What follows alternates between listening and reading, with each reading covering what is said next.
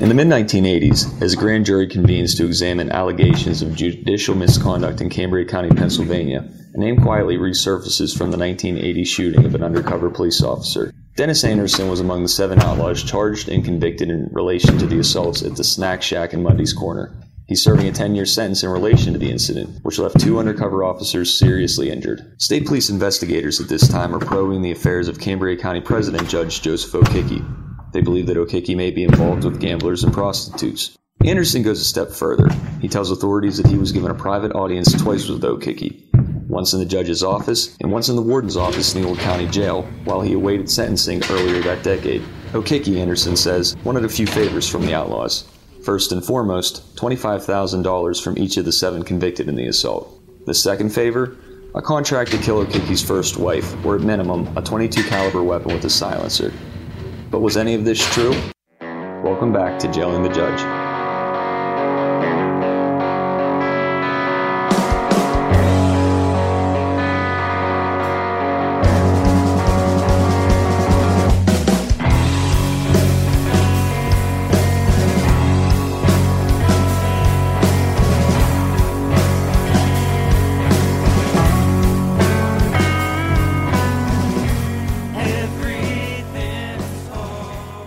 Though Dennis Anderson's allegations would grab headlines many years later, they would not be included in the grand jury's 1989 presentment on Judge Joseph O'Kicki. Former Cambria County prosecutor Dennis McGlynn said, quote, "The police were unable to corroborate the allegations because no one was present at the meetings but O'Kicki and Anderson." Still, current Cambria County President Judge Norman Krummenacher III found these meetings between O'Kicki and the convicted outlaw irregular. I mean, again, where do you go from brilliant to crazy? I mean, the janitors are here at night. There are people that come in and out of here at all hours. You know, how are you going to keep a secret like that? I mean, you've got even, I don't know how many at that time over at the Old County Jail employees you have. Say you have 20 employees. Okay, now out of the blue, the warden lived in the jail at that time. Okay, because remember, well, you guys are too young, but our old jail, the warden actually physically lived in the jail. Okay, I didn't know that. Oh yeah, take the tour. The front of the jail's their house, their residence. Okay, well, I mean, how secret can you keep when the warden comes in at 8 or 9 o'clock at night and says, "Bring me Joe Blow here, and we're going to make it, and I'll bring him back in an hour." You know, you're a guard. I mean, you don't even have to be brilliant to sit there and think, "Isn't this a little strange that we have an inmate here that's almost murdered a couple state troopers, and he's just going for a stroll down the street with the warden to see the judge." I mean, at 9 o'clock at night. Krummenacher said the word of the judge's actions would have spread quickly in the courthouse. His behavior was getting so strange. And this is a little courthouse. I mean, you can't keep any secrets here. I mean, really. Come on now. We don't know what was said between O'Kicki and Anderson, but a variety of sources seem to agree on one thing. O'Kicki was paranoid at the time. Now, I will tell you during the trial, and this goes to his paranoia, that didn't start then. I mean, it had been coming for some time. During the trial, he had like the parking lot cleared out here at the side, had the helicopter in here, and I mean, it just got to a level of security that was over the top. I mean, I won't call it bizarre because state police are designed to provide high-level security, but for the nature of the charge, even though it did involve a state trooper, I mean, Trooper Sepp, who I tried that case when Trooper Sepp was killed right in front of the courthouse here, we had security beefed up because of the number of people coming here to view it, but his was real bizarre. Yeah. I mean, when you have ordering the state police helicopter to be on standby right beside your offices. George Fatman, former editor of the Tribune Democrat, said O'Kicki once told him that the outlaws made an attempt on his life. There was, naturally an animosity between O'Kicki and the outlaws. And he was worried and concerned about that. And for some reason, he liked to talk about how they were out to get him. So one day when we were supposed to have lunch, went to the courthouse, and he invited me into his office, off the chamber, and there were these windows behind his desk, behind his head. So he said, look at those bullet holes. He said, those were shots from the outlaws at my windows. And he said, it's so bad that before I go home at night, I check with the state police, and they tell me which route I should take to get home. His home was in Richland Township. So I don't know how long that went on. They may have watched out for him because he was in a dangerous position vis-a-vis the outlaw gang. But it was interesting that he called me up to point that out to me. Compounding the courthouse drama in the early 1980s for O'Kickey was the turmoil in his own personal life. He and his first wife separated and eventually divorced. The pair had 7 daughters together. His second wife, the former Sylvia Duke, first met him while he was her instructor at the University of Pittsburgh at Johnstown. Well, I met him because he was my professor at Pitt. I was working at Mercy Hospital, Johnstown, and I wanted to go back to grad school, and I needed a few courses that they required, some general things. So I went to Pitt, and he was the instructor for the professor for 1 or 2 of my courses. And one day, I always thought O'Kickey was an Irish name. I don't know why. I'm Slovenian background, and he is, but I didn't put 2 and 2 together. So it was St. Patrick's Day, and he was out in the hall talking to some students, and I went up to him and I said, "Oh, happy St. Patrick's Day, Judge." And he took notice of me, and he said, "Oh, thank you, but I'm not Irish, I'm Slovenian." I said, "Oh, I'm Slovenian." So then we talked in the hall, and I was also accompanied by who I thought it was a friend from Mercy Hospital. She was Ted Baranik's secretary. He was the administrator. Her name was Cindy Nimitz. And she also talked to him at the same time.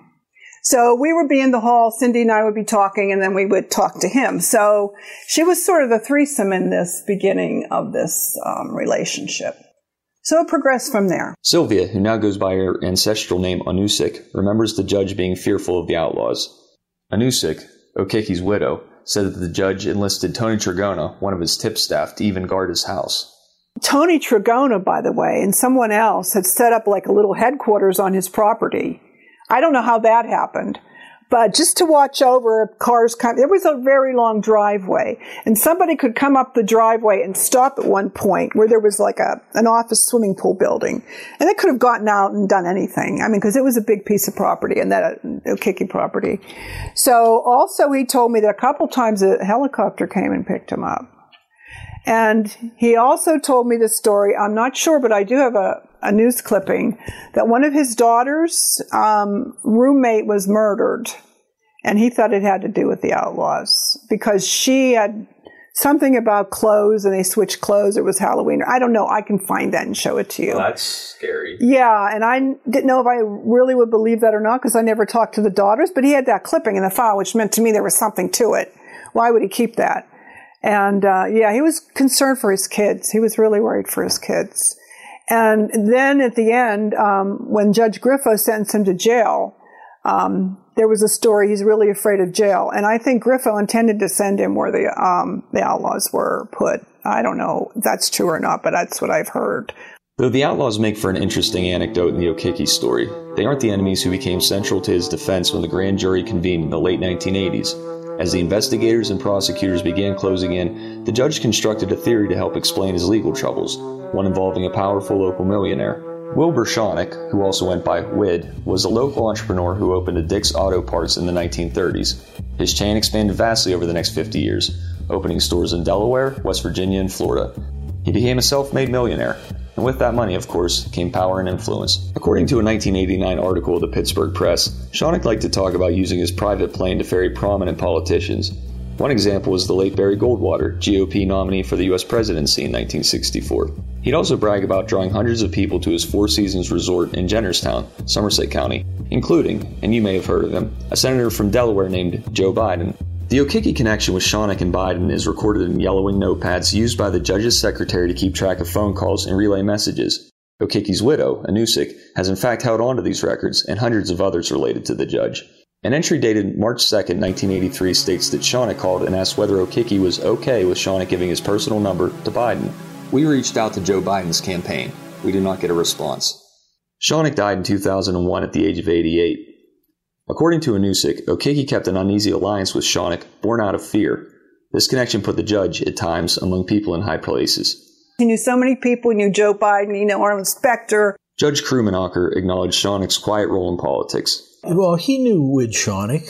I mean, I knew Wid Schoeneck. A lot of us knew. Wid was always involved in politics and things like that. I mean, he was one of those behind-the-scenes politician type people. He would support people, But whether it was Wid Schoeneck or maybe some other people that got kind of scooped up in his conspiracy theories, there was more than one, I believe.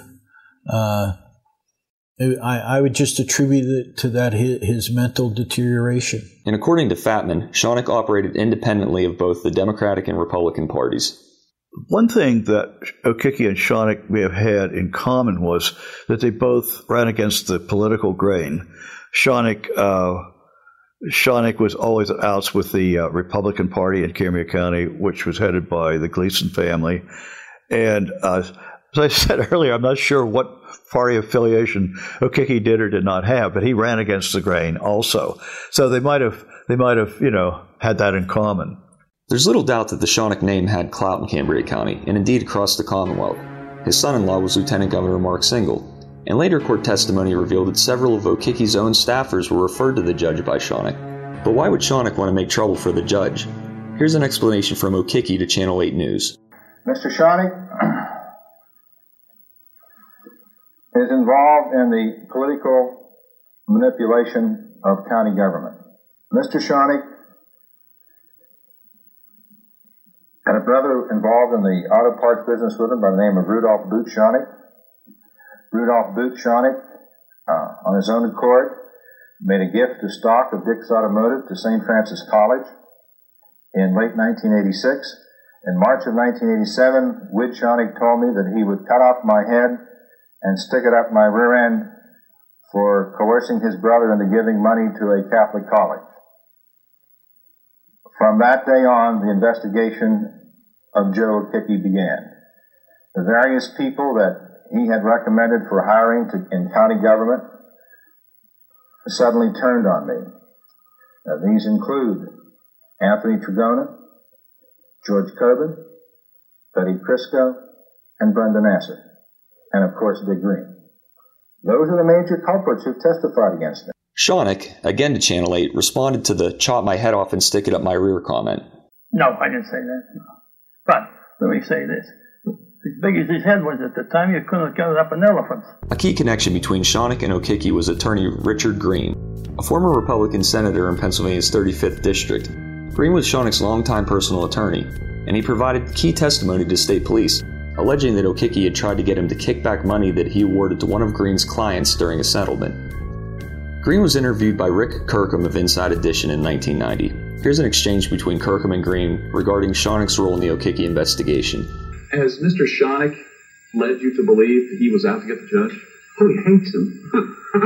There's no doubt about it. He hates him. Is Mr. Schoeneck, W.D. Schoeneck, behind an out to get the judge campaign? Is that what brought Judge Okicki down? To pull it out of thin air and saying, hey, he's not guilty because Wid Schoeneck started the investigation that produced the evidence. It's the evidence that counts, the facts that produce the counts. Not who started it. Okicki's legal problems were well publicized before the end of 1988. In October of that year, just 4 months after he was installed as president and judge of the county, he was suspended of his duties.